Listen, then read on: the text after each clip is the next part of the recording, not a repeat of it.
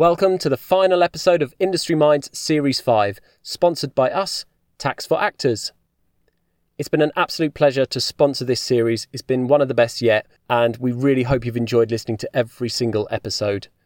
From me, Owen Woodgate, a huge thank you to Kathy and Scarlett for all their hard work over the last few years. Enjoy the final episode.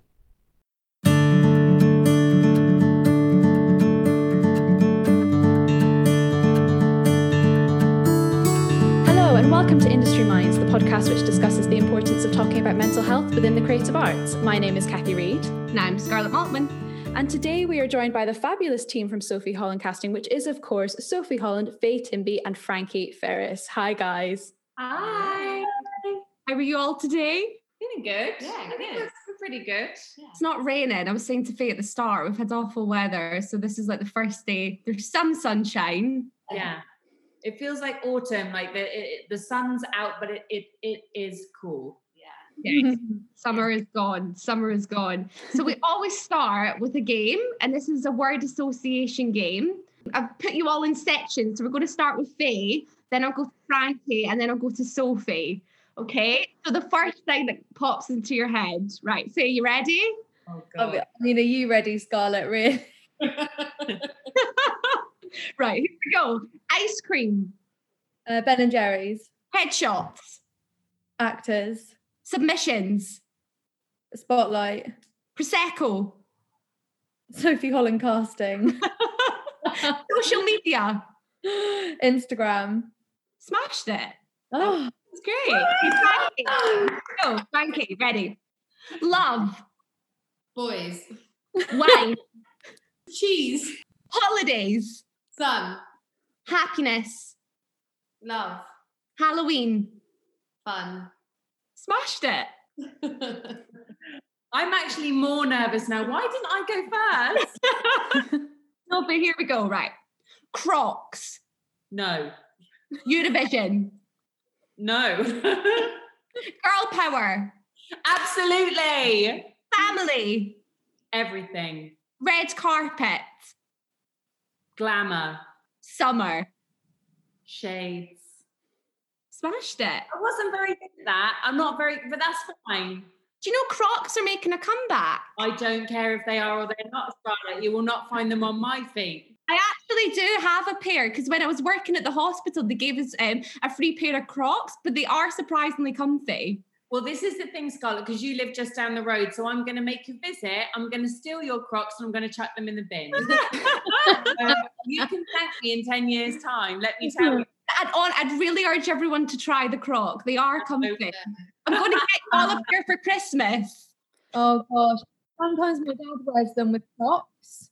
You know, like men wear Crocs with socks. My dad does that sometimes. And It's it's just socks like and sandals I don't get. crime against humanity, honestly. It's Yeah. the same thing with Crocs. They're like sandals, aren't they? I would like to see a red carpet premiere where everyone wears a pair of Crocs and socks. Henry That could be a Cavill. charity event. Want their celebrity to wear a Croc. Yes. Anyway, on to the podcast. Enough about Crocs. So we always start with the same question when we start these podcasts, and it's what got you into the arts. So let's just go around everyone briefly and share. Mine was through youth theatre actually. So I was like really enjoyed drama at school, and then my mum heard about a youth theatre at our local theatre, which was the Nuffield in Southampton, and I think I was on a waiting list for like 6 months. And then I just joined youth theatre, and it just became such a huge part of my life, and I made so many friends, and I just like loved every second of it. And then I just thought, wow, I'd love to stay in this forever, really. So that was kind of the catalyst for it, I think. Yeah, mine kind of fairly similar. My mum always kind of pushed me to go into kind of some kind of either dance or singing or drama groups, more for confidence, to try and help build my confidence when I was younger. So yeah, she used to do that, and then she used to bring me to the theatre quite a lot. So and fell in love with it that way. And same thing for me, sort of. I used to love drama class. It used to not feel like a class at school. And then I just thought you'd have to be a mug, really, to want to do anything else. I mean, you literally get to play all day. And if you're famous, or if you're any good at it, people will give you free stuff and pay you a fortune. Like, why is everyone going to do an office job when there's this alternative? Yes, please. And then, as it turns out, I wasn't very good at it, and so now I'm a casting director. But in theory, I was like, yes, that's everything. Thanks. Absolutely. Well, that leads really nicely on to the question of how did Sophie Holland Casting begin? Oh my gosh, this was not an easy start, to be totally candid. Essentially, I was working with someone, and that relationship broke down, and I had no choice, to be honest. So I thought, okay, well, I sort of out of sheer stubbornness, I thought, right, I'll start my own company. And it was a really hard beginning. And that was about 3 years of sort of slogging it with sort of immense anxiety and never really thinking that I would actually have a career. I mean, that's sort of saying it all without saying it, isn't it? Yeah. But like, it wasn't an easy start. I didn't think I would ever have a career. And now here I am. And now look at you. What was like the turning point then for Sophie Holland Casting? Do you know, I think I've always been incredibly focused, like bizarrely so that, for me, it's easy to work from home. Like I compartmentalize, because we used to have a spare room in our flat. And so I used to go into that room and I used to work on anything and nothing from 10 in the morning till 6 o'clock at night. And even if it was the smallest project, I used to pour all of that time into it, so that I used to grow what was essentially, I think, nothing really, or tiny projects, and like make them bigger. You know what I mean? Just because I used to pour all of that time into it. So I don't know if that answers the question, but no, it does. Yeah, brilliant. So the next question is just about your experiences with mental health. So again, if you all want to answer it, that can be about your own personal experiences, or it can be about just what you view in the industry, the arts industry. Gosh, it's so prevalent, especially at the moment, coming off the back of everyone being in isolation. I guess for me personally, I suffer quite a bit with anxiety, although it's arguably it's a relatively new thing that I've only kind of encountered in the last few years. And I've also battled on and off with a bit of an eating disorder as well. But what's been great is I started having CBT therapy at the start of lockdown. And that was through, it's like Greenwich Time to Talk. So it's like NHS funded. And that's been amazing at kind of helping me find, I think it's what we were talking about the other day when we did the Q&A, is finding tools with which to help me deal with that, especially with the anxiety, and just picking things apart and thinking about things differently and having a different approach to things. But I think almost everyone I know has suffered with bad mental health at some point or another in their lives. I think it's just really common, and I think the best thing we can do is I think normalize is the wrong word maybe, but I guess just reassure people that it is such a common thing, so that people aren't scared to talk about it, which obviously is or can prove to be dangerous. So I had my first panic attack when I was 14, and suffered very badly with anxiety and depression in kind of my teen years. Things like self-harm and suicidal thoughts was something that was taking up my life a lot. And thankfully my family we talk a lot about mental health, which was amazing for me because it didn't feel like a taboo. So I've never kept it quiet. I've always talked about it. you know, I've been in and out of counselling through various CBT, psychotherapists, everything throughout, you know, from 14 to now, which is, you know, 16 years. And yeah, and then a little while ago, someone extremely close to me had a very, very bad time. And it was somebody who I never thought was struggling. And that for me was quite a shock because I'm so open about it, and I always encourage people to have the conversation. And obviously not everyone wants to, but a lot of people do like open up to me because I'm quite open about that kind of side of my life. To have somebody so close to me who was struggling and not know it was quite a shock. So I try and do everything I can to, you know, with my event and things, I just try to constantly just push the conversation and awareness and try and break down the stigma, basically. It's something that's, you know, everybody will be affected by mental health at some point in their life. And it is the least spoken about thing ever, which just boggles my mind. You know, we're all happy to sit around and talk about that we've got COVID, or, you know, but what about all the people who struggle with their mental health in lockdown? It's, you know, suicide rates have peaked higher than they have in 20 years, which is horrific, and it's not being talked about. So yeah, that's my kind of background with it all. That's an amazing story. And you work with Mind, don't you? Calm, yeah. So sorry. Which I think is amazing. And I think my own story is sort of really similar. I mean, these girls know, because we're very open in this office, I struggle with my own anxiety a lot. And I sort of hit rock bottom for me when I did go out on my own, and I sort of, you know, there was a lot of compare and despair there. I remember thinking at one point, oh, you know, I've blotted my copybook in this industry. No one will ever hire me. I've let down my husband, who's an actor. I've brought shame on him, and he'll never work. And I remember seeing, like, you know, a bus coming down the road and thinking I would just do everyone a favor if I just stepped in front of that bus. And I remember, like, it's such a fight to come back from that. Do you know what I mean? It's like, you have to, like, and I remember, like, for me, it was running. Like, I remember every time I'd feel anxious, I'd like strap on a pair of trainers, no matter what I was doing, and I'd just run. I'd run away from it and just try and clear my mind in that way. But, like, I feel like this industry can be incredibly vulnerability inducing, because it's built on like you know, Instagram, incredibly like surface area, you know, that like people are coloring their lives and pretending they're really successful, and that's just not real. And I feel like that has shaped who I am now as an artist in my own right, that when you come into my room, you better bring the truth, because I'll bring it.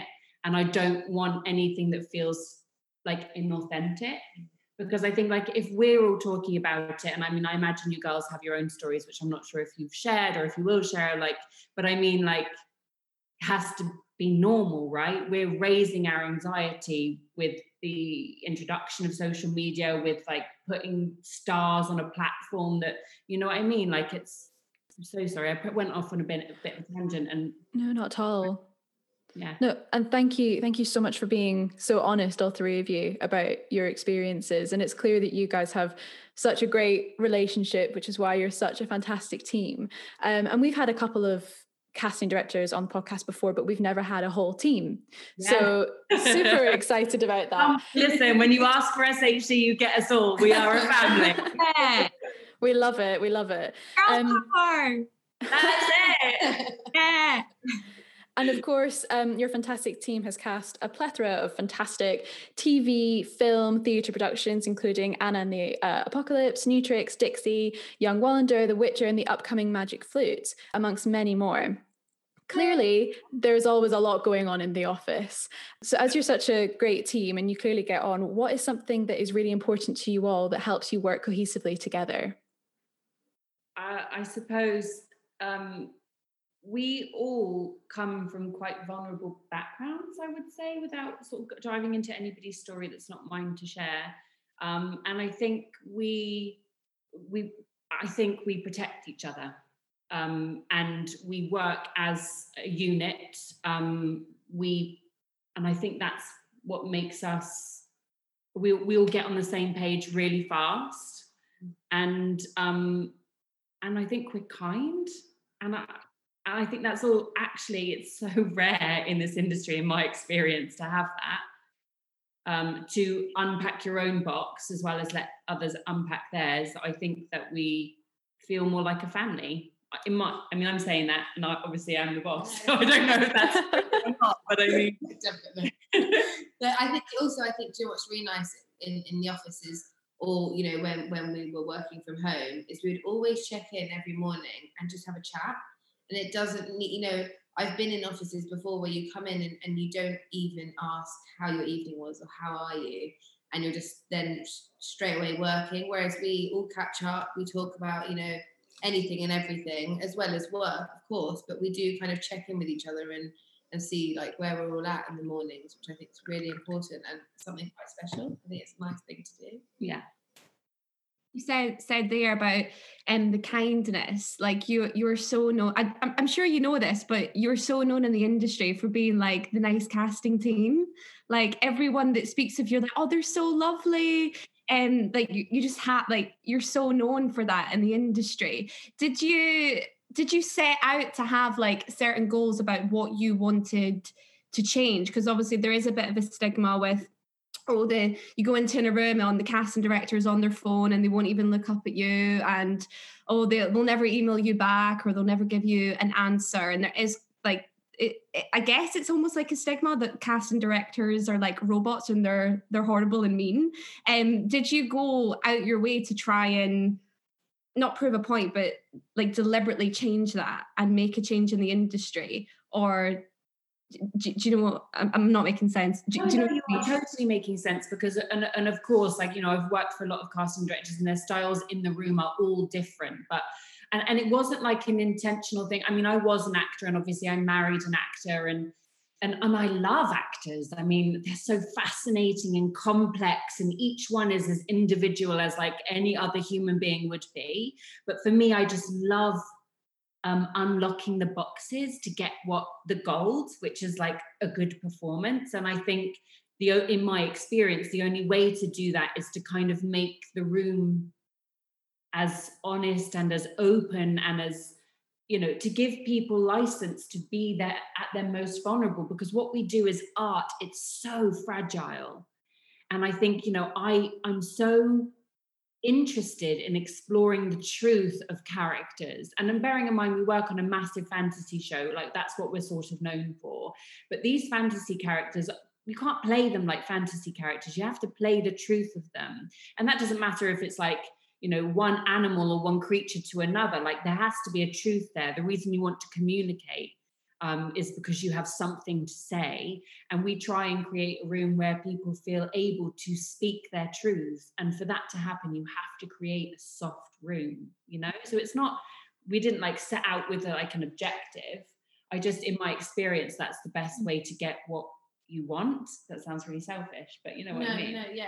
I think also that ethos that you've sort of created inadvertently bleeds over into the way that you run the office as well, in the sense that what you did is, I know I can only speak for myself, but like coming from, not a very nice working environment where there is a massive culture of bullying in our industry, particularly when it comes to casting directors and agents and their assistants. And what you did was created a safe environment whereby, like with actors, like Frankie and I are able to do our best work, and we're able to contribute, make positive contributions to the projects we're working on, because we feel like we have autonomy over our work, and we feel like, if for whatever reason we make a mistake, we ourselves feel it, but like we're not going to get shouted at or have a stapler thrown at our heads, like, and that's so important when you work in an industry where everything feels a little fraught and a little bit scary and a little bit overwhelming. And I think when you talked about protection, I think that's something that we all feel massively. We are like a family. We're very protective of one another, because we have come from places where we haven't felt that that's been the case. And that's probably why it's so important to all of us now. And I don't want anyone to ever feel that way that I felt when I started out on my own. No one should have to feel like that because of a bullying sort of thread throughout our industry. We can stop it, you can change it. And we, I think, are proof of that. You know what I mean? Those support networks are built because it doesn't have to be that way. You don't have to live. And it's mostly, I think, from fear. People are so afraid that you're going to take something that was theirs, that they have to like put you down or make you feel bad, or like, it just doesn't work that way. It really doesn't. You know what I mean? So that's what I think. Yeah. But thank you. Yeah. I see that a lot online as well. Exactly what you said about the bullying and the taking something is so much on social media now as well. With like, it's almost like it's like trolling online. And just, I think in this time, because there is so much uncertainty, people are just wanting to like step down on other people a lot. It's quite scary. It is really, really scary. But thank you so much for being so open and honest. Honestly, you're amazing. Something that has been discussed a lot more in recent times is the issue of diversity in casting. What more do you think can be done in the casting world so that there is equality of opportunity for it all? That's a really good question. I think, do you in terms of casting specifically? I mean, any way you want to take the question, I guess, in all aspects of it. Yeah, of course. I mean, I suppose it's just really, really brilliant that like these conversations are happening at the moment in terms of, marginalized groups and people not feeling like they're seen or feeling like they're being heard. And so I feel like it's about us making a conscious effort to ensure that the world, especially with like fantasy world, so if we're building a world, that world is reflective of the world that we live in. I guess in terms of what we can do specifically, it's just ensuring that we are seeing actors from different ethnicities and from different backgrounds, and disabled actors and deaf actors, but not necessarily specifically for roles that are just written for disabled actors, and asking questions and challenging more. And Sophie's so great with encouraging us to ask, well, why? Especially creatively. I also think that it has to sort of come from quite high up in terms of the work that's being commissioned and work that's being produced, and lots of marginalized groups feeling like they don't have a voice. So it's about ensuring that those production houses are commissioning those stories so that those stories are being told as well. Anything you guys want to add? Do you know, in a way, what would be really great is if it didn't start. I mean, we are, and I've sort of said this before, we are brilliantly placed to have those conversations when we get those scripts in and we see those worlds unfolding. But in many ways, like the writers' teams need to be as diverse as possible, because that's where the stories come from, those perspectives come from. So, I feel like more needs to be done very early on in those stages. We need to get people representing LGBTQ, people from all diverse backgrounds, in telling their stories, putting their narrative in those stories so that it's like easier for us, but in a way like, things are moving, people are more aware, but more can always be done. I will rejoice when we actually see the world reflected back at us as it truly looks. I'll be like, great, I'm done. Put a fork in me, but I think there's still work to do. And actually, what an amazing thing to come out of lockdown. Like, people are having those conversations. They're having meaningful conversations that feel hard, that feel tricky, that feel, like a bit scary. Like, oh my gosh, am I going to say something wrong that makes me look like a foolish? And am I going to get trolled on social media because I've, said this and it makes me look stupid? But it doesn't matter. Ultimately, you can say, oh, mea culpa, I got that wrong. Yeah, what an idiot, but I'm going to learn. I'm going to be better. You can have those conversations, I think, and it's important that we do, I suppose. Absolutely. Very, very important. So now we all know that casting can be extremely stressful, looking through thousands of submissions, organising. After that, but Yeah, really. I mean, like, yeah. I mean, you've no idea why it's stressful, but yes, it's really stressful. Well, from what we can imagine, like looking through thousands of submissions, organizing auditions, sorting out recalls, offers, as well as going to shows most nights when obviously theatre was happening. Does this ever get overwhelming for any of you? And what do you do to ensure that you keep your work life and your personal life separate? Oh gosh, that is a good question. It's really hard. It's really hard. It does sometimes feel like that our job is all consuming. And actually those things that you've mentioned aren't stressful. Like, they're intense and they're like laborsome, but like, you know, there are other things that are sort of trickier when you're sort of navigating. Basically, you are stepping as a casting director, you are stepping a tightrope between many egos that you have to serve, and whilst always putting yours on the back burner, and you're having to kind of negotiate between people, and you're having to sort of make it all seem seamless. I suppose that's where it really gets tricky.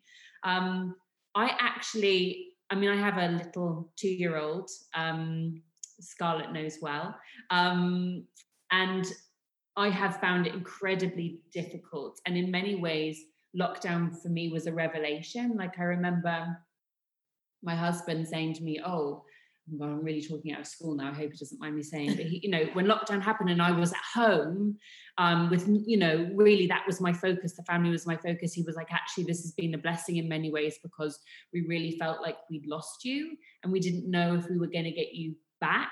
Because I mean, like, all of a sudden I was at home every day and I was spending time with Lyra. And before, I'd felt very nervous about being on my own with her. So at weekends, like, I take her out and I do stuff with her, like, and being on our own doing nothing was sort of anxiety inducing for me, because I really didn't know her. That was the thing. She was changing so quickly.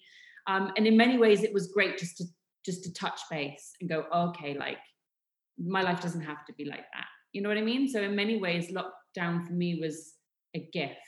And I was able to really see for the first time that I didn't have balance in my life. I'd been fighting this, like, trying to get this career so much that I sort of put it on the back burner, which is maybe like a terrible thing to admit, but I'm, you know, glad in many ways that happened. How is she?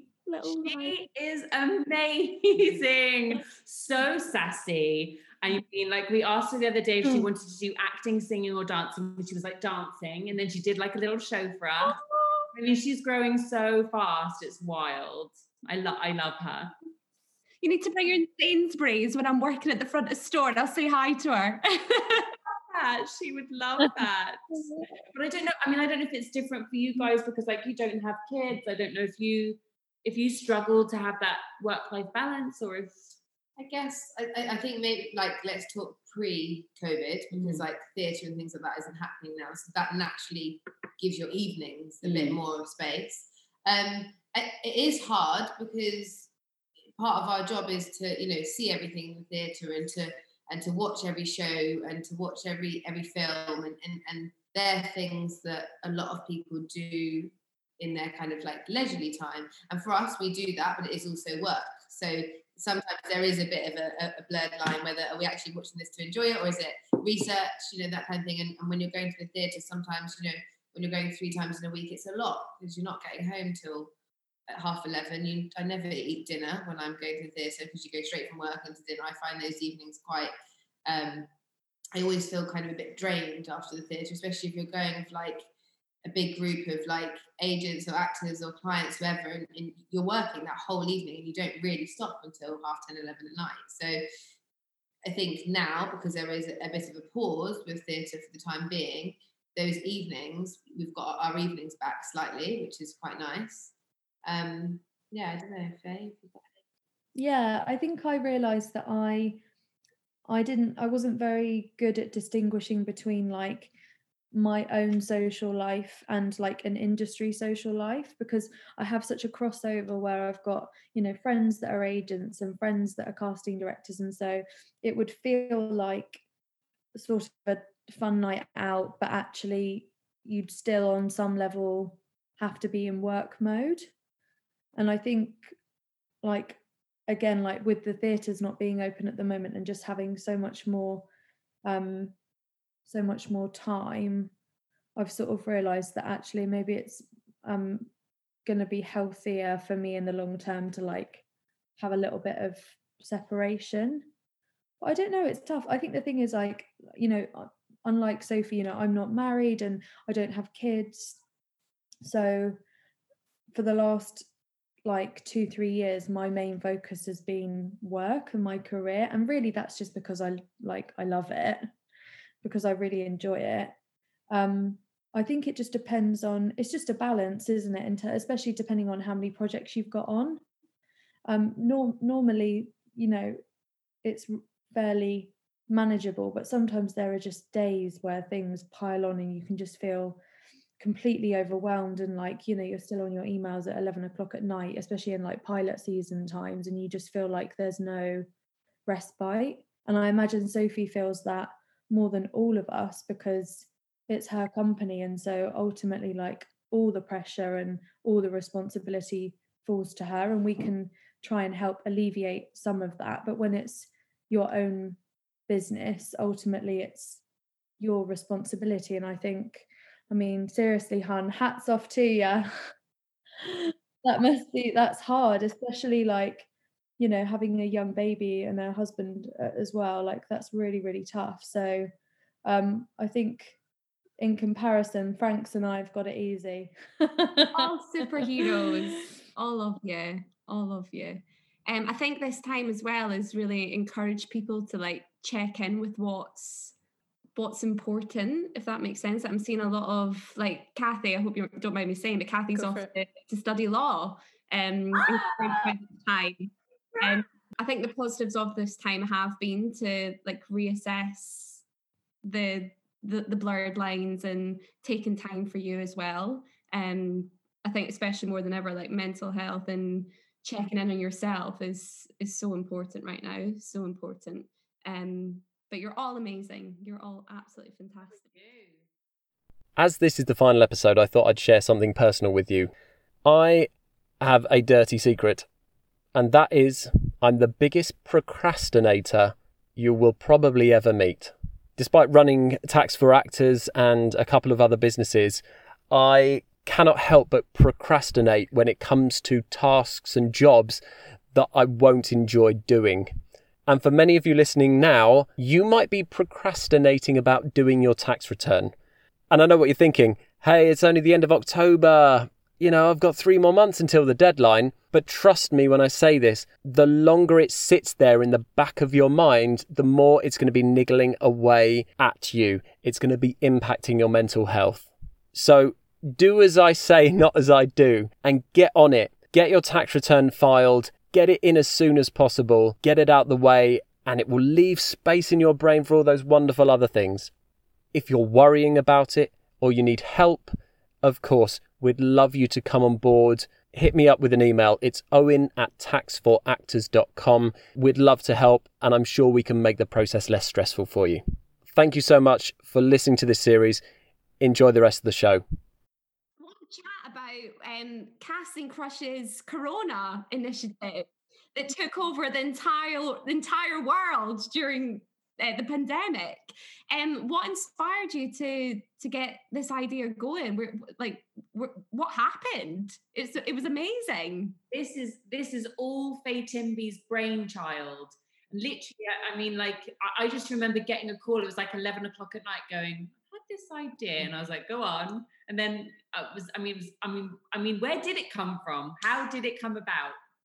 So I was living with an actress, and we were up late one night having a conversation about the pandemic and, you know, how sad it was and how so many actors were like struggling with their mental health, and, you know, surely there had to be kind of a light at the end of the tunnel, and surely there had to be something good that could come out of it. And I was just sort of racking my brains as to how, because I've got lots of friends that are performers as well that I know were massively struggling and were, you know,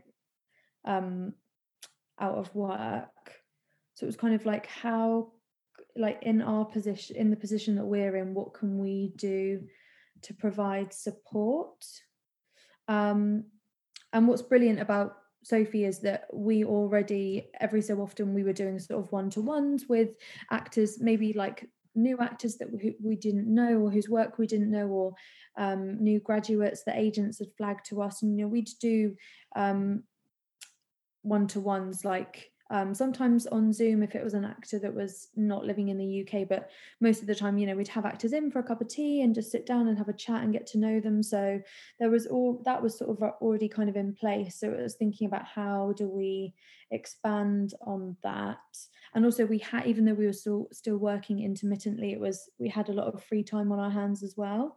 So it was like, how do we still connect or stay connected to people and meet performers and meet new talent? So it just kind of came about through that, really. And I think I messaged Sophie at like 11 o'clock at night or something and was like, I had this idea, what do you think? And then I think we both decided to like sleep on it or something. We're like, we didn't in the end. Sent it out that night.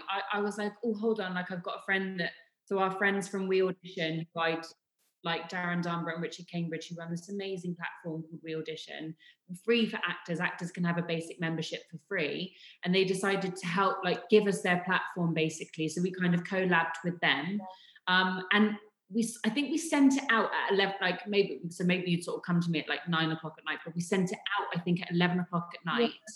And then literally put it out on social media. And I just remember the phone like beep, beep, beep, beep, beep, all night long. And I was like, this is incredible. Yeah. And then we actually obviously had to do it. So I was like, okay. Oh God. But I remember the first time going on like, okay, like put this thing on Twitter. This is going to be the link. Like everybody, thinking, oh my God, what if I open this like waiting room effectively and there's no one there? And that was obviously not the case, but it was amazing because what I hadn't experienced before, and I think what we yearn for as a casting team is this sense of community. And like that really came together. Like, I mean, and there were people like offering services left, right, and center. Like, you had some amazing director friends, and like Lauren Hisrich-Smith came on, who's the showrunner for Witcher, and they did like an hour with us, or like, it was amazing. Like people from all over the world and casting directors from all over the world doing their own sort of one-to-ones on this platform. It was like just a sense of community like I had never realized was there. And I think it's because everyone was yearning to reach out and hold each other's hand and going, this is absolutely terrifying for everyone. It will change the face of the industry. We're all afraid. No one's working. We've all lost our jobs. Let's literally hold hands and get through it together. And I think it just was so empowering and uplifting in a time that could have felt incredibly dark and was dark for a lot of people. It just felt nice to realize that we were all in it together, whether we liked it or not, and we're all human beings at the end of the day. And also the format of We Audition was amazing because this waiting room that it created meant that all of the performers that logged in at any given time slot, they could all interact with one another. So they were forming connections with one another. People were like collaborating on people reading each other's scripts, and people were getting together for like play readings, and like people that lived, once it reached a point where you could like go out for an hour, people that like lived close to each other were just going out and going for a walk together, and like it was just brilliant. It was really brilliant. I've never known anything like it. People still talk about it now. It's absolutely incredible. Mad. Like the reason why we started this podcast initially, among other things, like the bottom of my mental health was when I graduated, and I couldn't see anyone. I couldn't get in the door. I couldn't get an agent, and I just felt like I was working in a pub, then I was sleeping all day, and then getting up to work in a pub, and I just felt like, oh my gosh, how am I going to connect with other people apart from if I pay like £150 for this workshop that I can't afford because I'm working in a pub? And that initiative, honestly, like I'm sure you still get messages about it now, but what that would have done for, like you say, not just actors, but for other people who felt isolated and lonely at that time is literally, like, there's no words to describe how incredible that is. And I just think back to when I graduated and think about how low I felt at that time and what I would have literally killed for something like that. And especially like the graduates, I know you've done like a lot of different ones for deaf actors and people who are working in the NHS at the time, like that. Honestly, like what you've done is so incredible, and I want to give you all like just a box of wine and say thank you. You know us too well, Scarlett. It's so incredible, honestly. And I just hope you know how incredible you are. At 9 o'clock at night, when we were texting back and forth, Faye, I don't think we could ever have imagined that it would have had that effect. Like, that wasn't even on our minds. No, not at all. It was just like, I don't know. The idea of like giving something back, because we I think at the time, like, we both felt so fortunate that we were still like financially secure, and you know, we were still sort of working a little bit, and obviously that really wasn't the case for the vast majority of the industry. So it was like, you know, what can we do to help, what can we do to give back? But no, like, not in our wildest dreams would we have thought it would have. I think it was just like the main thing was how rewarding it felt that people thought it was a good idea, and so many people joined in. And like Sophie said, like, we had some amazing like people come and collaborate with us, and guests that came on. Like, I had like James Graham come on for a couple of sessions and like talk to people that were like performers that wanted to get into writing, and like that was just incredible that people were so willing to give up their free time as well. Yeah, Think you'll definitely. continue it in the future at some point, or? I think so. I mean, right now it feels like, I mean, you know, yesterday we heard that some of the cinemas were closing down. So I think we're still sort of finding our feet and sort of taking a breath in case, you know, in case we end up going up, you know, not going under, because obviously this business is not going under. SHC is here to stay. But I mean, it's so uncertain that, you know, every day feels like, you know, we're just sort of on a tightrope, really. But actually, I mean, I found those one-to-ones as valuable for my mental health as the actors said it was for theirs. So I would love to go back and pick a couple of those up. And you know, I feel like that's definitely going to be in the future. Fantastic. So obviously now it's a very tricky time to be answering questions about getting in rooms and attending castings, as even in October, we're still dealing with the repercussions of the pandemic. But as we hope things will go back to normal over the next year or so, fingers crossed, do any of you have any advice at all for actors or creatives on how to stay top of their mental health and to encourage them to stay in the arts at a time where there's not much work? You'd be the expert here, I think. Definitely not an expert, so that's a long question.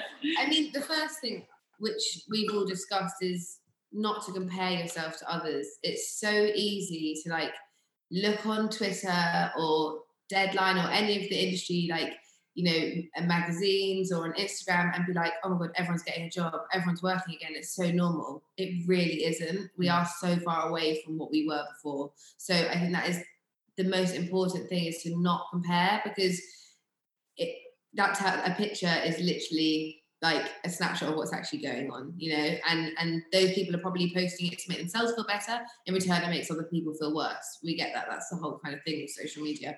But I think it's such an important thing, because it's going to take a while, and I think we all need to know that, and we just need to support each other through what happens over the next, you know, 6 months, a year, until things do start to feel more normal. I just try and take the pressure off, because it's a worldwide thing at the moment. It's not an individual thing. That there's nothing hugely that you can do. It's very much out of our control. And I know for some people that is horrible, and that is, you know, for most of us, that gives us anxiety, that it's not in our control. But the more we tell ourselves that it is out of our control for now, and it's fine, and we can just take a pause and just kind of roll with it, I think is really important. I think. Don't know, anything else? No, I don't think so. But just also, art isn't just when you're working. I mean, you the most interesting people I audition are people who really have an opinion on the world as they see it, like who read the newspapers and ask questions, who do some research, and, you know, like art isn't just, it's not just that day when you're called to set. It can't be, you know, because most actors aren't working regularly on set. So it's like, read a book, ask questions, read articles, like have an opinion, so that when a script does fall on, you know, onto your desk, you can color that script with your own experience and your own opinions and your own judgments. And life is art, isn't it? And actually, like, we've all talked about it today, about how our experiences with mental health, like, and how they've impacted us and how we've used them moving forward. And I think that's so valid. The deeper we are as people, the more rich our performances become, our work becomes, because it's enriched by those things that we've lived through. Absolutely. Very wise words. And on the same topic, what's the most important thing for each of you to keep on top of your mental health? I think for me, so I've been talking about this a lot the last few weeks. My mental health has not been great the last few weeks. My anxiety has been really bad. I've been struggling a bit at the moment for probably various reasons. But for me, and I know this doesn't work for everybody, but I really like a schedule. And I feel like when I was in lockdown, because I wasn't working, so I was really kind of not strict at all. I didn't put pressure on myself, but I would do my yoga, I would do my reading, I would do my journaling, I would do bits. So it felt like I was still kind of doing like a day, as such. And since going back into kind of work and like, we're allowed to go out a bit now and stuff, I've kind of let all that fall behind again. And that's my anxiety's gone up again. And I was saying to Sophie the other day, I need to get back to kind of even the small things, like, do you know what, tonight I'm turning my phone off and I'm going to get in the bath and watch a film, like something like that, or I'm going to take 40 minutes out before I go to bed to do a bit of meditation. I've got out of that habit, but for me, I find that really, really helpful. It's just like treating yourself, even if it's 20 minutes, like you can get 20 minutes to yourself where you meditate or you read a bit of a book or you watch a funny TV, whatever it is for you. I mean, it could literally be doing handstands. I don't really care what it is, but something each day that just makes you feel a little bit like excited or a bit kind of like distracted from the real world. It could be anything. And I think 20 minutes, most of us can fit that in some way. Obviously, I don't have children or a husband, so you can borrow mine. I have a lot of time to do that. But they're hopefully, even if some, on the commute we're saying that's your happy space and where you can switch off. And I think those moments are really important to try and encourage doing things like that. What's your statement be? Probably exercise, I think. Like, I notice my mental health is in a much better place if I've like done a workout or been for a run. Just those like good endorphins always make me feel in a better place. And then I guess just staying in contact with people and not, I think it's good to switch off when you need, a quiet night into yourself, not to go so much the other way, so that you like in the past when I've felt incredibly anxious or not myself, I've kind of like almost like retreated away. And my friend, like my best friend especially, will notice. She'll be like, you've gone AWOL for like 3 days, like I haven't heard from you, what's going on? So I just try and stay in touch with people every day. I find that really helps. And just switching off from social media as well. I've been like trying not to check my phone for at least an hour before I go to bed, and just like reading a book instead. I find that really helps too. So yeah, like a multitude of different things, little things, but I think exercise is probably the main one for me. I just surround myself with absolutely brilliant people. I am not the most popular woman that you will ever meet. I don't have a gazillion friends, but the ones I do have are really good, and they are honest and kind and incredibly forgiving of my temper tantrums or whatever else. That is where that is my happy place. I have a brilliant husband who is so kind and supportive, and he never fails me on that front. I have an amazing daughter that is literally my raison d'etre, and my good friends and family are just brilliant people. And I would rather have sort of 8 good people than 80 people who don't really mean anything. And you know what I mean? Like all of these people around me want the best for me. And I think that's important. That's it. Absolutely. Yeah. So true. So we just have 2 more questions before we finish. What actions do you think need to happen to ensure we come back to a fully safe and kind industry? So that's a really big question. Huge question. So I think we need to start calling out the BS, if I'm honest.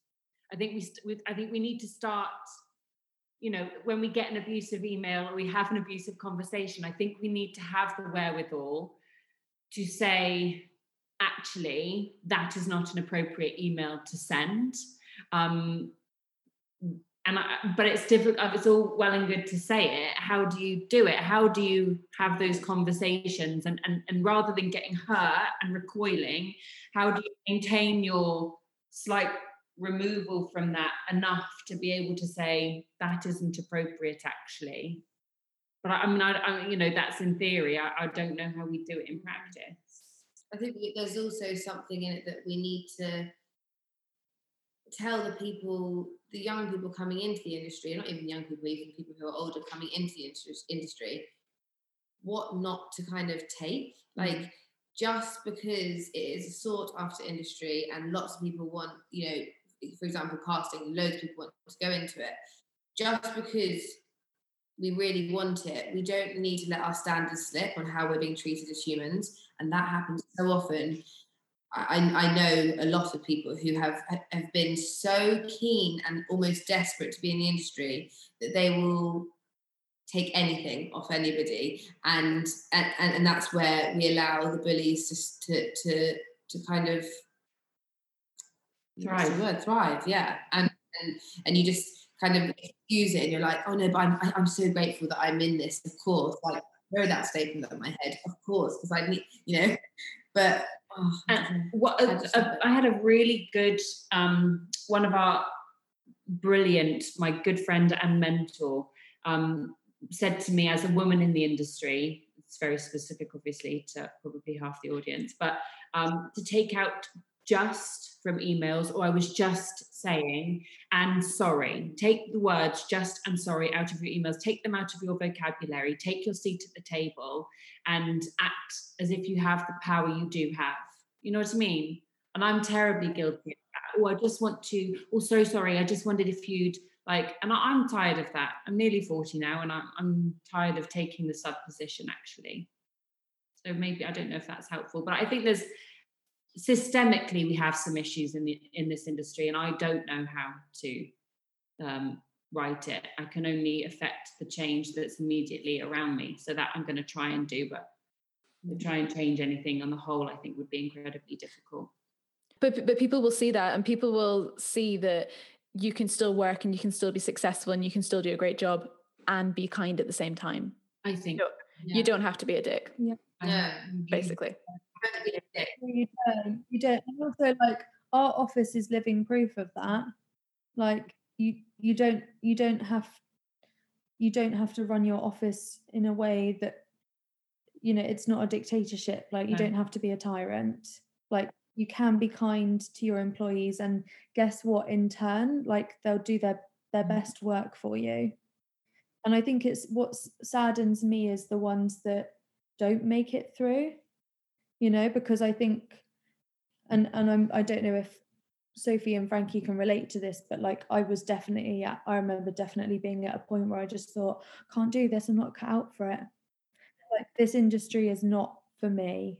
Like, if this is how it's going to be, every office, every environment I go in, like someone's just ready to put me down or stab me in the back, someone I thought I could trust, then like it's just not for me. Like, I'm not cut out for it. I can't do it. And I don't want to do it either. And I think unless we start to call out that behavior as and when we see it, it will just continue. And then it's sad for the people that reach that point that don't have a Sophie Holland that swoops in and picks them up and builds them up. And they end up in another volatile environment, and then they just leave, and then you never hear from them again. I think that's really sad. But actually, our industry can be an incredibly kind and inclusive and collaborative place. But I think it goes back to what Sophie said earlier. There's so much fear aggression. People are so scared that it becomes so volatile and toxic and competitive, and it doesn't need to be that way. Like there's enough for everyone. Absolutely, for sure. There's just got to be accountability, doesn't there? Yeah, the accountability. Yeah. Because we're in such small offices, you know, other big companies, they have a huge HR department and sometimes also a mental health team. But in casting, it's such tiny offices that sometimes your boss is also the person who does the HR. So if they're the one who's billing you, how do you go to them and say, I'm having a problem? You can't. So you're in this kind of dynamic where you're kind of trapped as such. Yeah. Last question for all of you. Could you walk into a room today and say, I'm having a bad mental health day? Yeah. Yeah, 100%. Yeah. Yes, absolutely. Which is actually something I think we should be really proud of, because I don't think you could do that. I mean, I've worked for an awful lot of offices, and I would say that was not the case in 95% of them. So we should be really proud, actually, that we get to do that. Yeah. Fantastic. Yeah. Actually, you should be really proud for creating an environment where we Well, are like I able to said do earlier, that. I just surround myself with people who are much better than I am.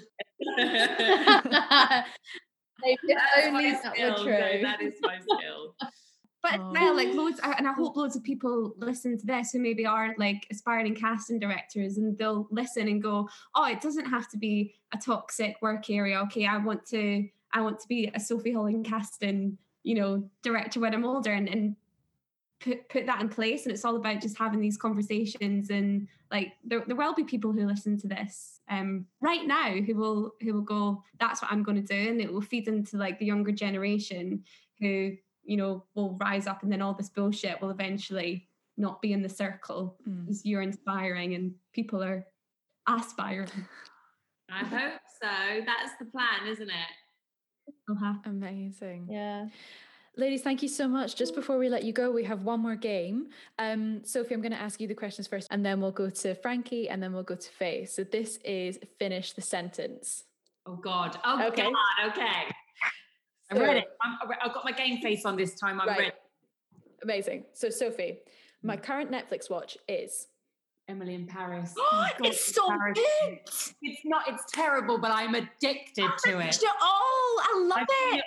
I finished it. I mean, also the outfits. I mean, how unrealistic is that for someone who's like an assistant in a PR office? But they are amazing. Sexy French guy, the neighbor. The way he kind of dips when he kisses her and like I'm so here for it. I love it. I love it. And the way also that she has like the older men that she's into. I'm like, so Parisian. Everyone's having sex with everybody else. Sorry. Next sentence. I'm ready.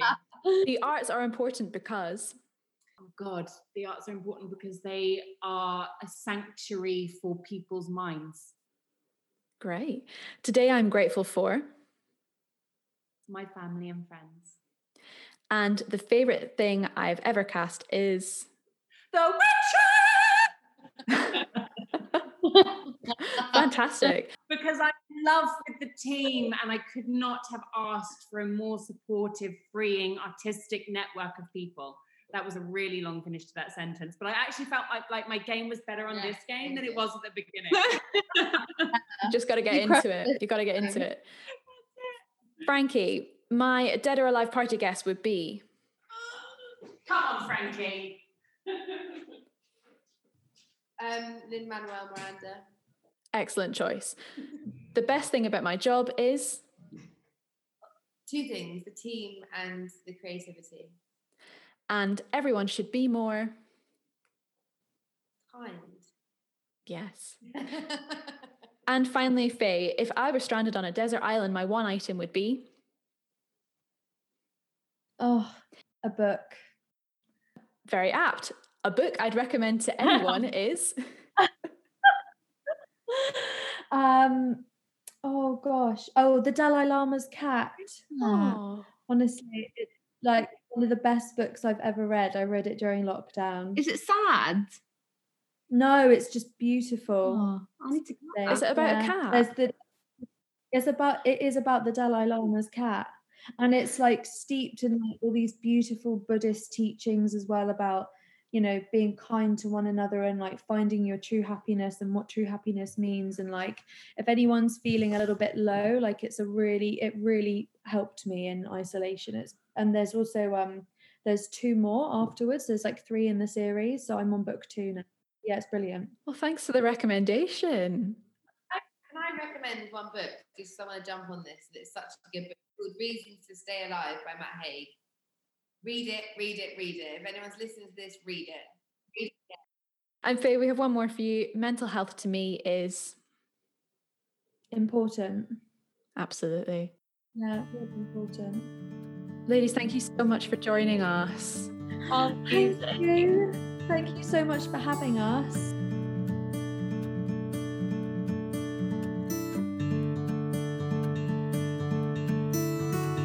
Thank you so much for listening to this episode of Industry Minds. If you'd like to get in contact with us, you can reach us on our email, which is info@industryminds.co.uk. For all counselling inquiries, please email mary@industryminds.co.uk. You can find us on social media. Our Twitter and Instagram handles are @IndustryMindsUK.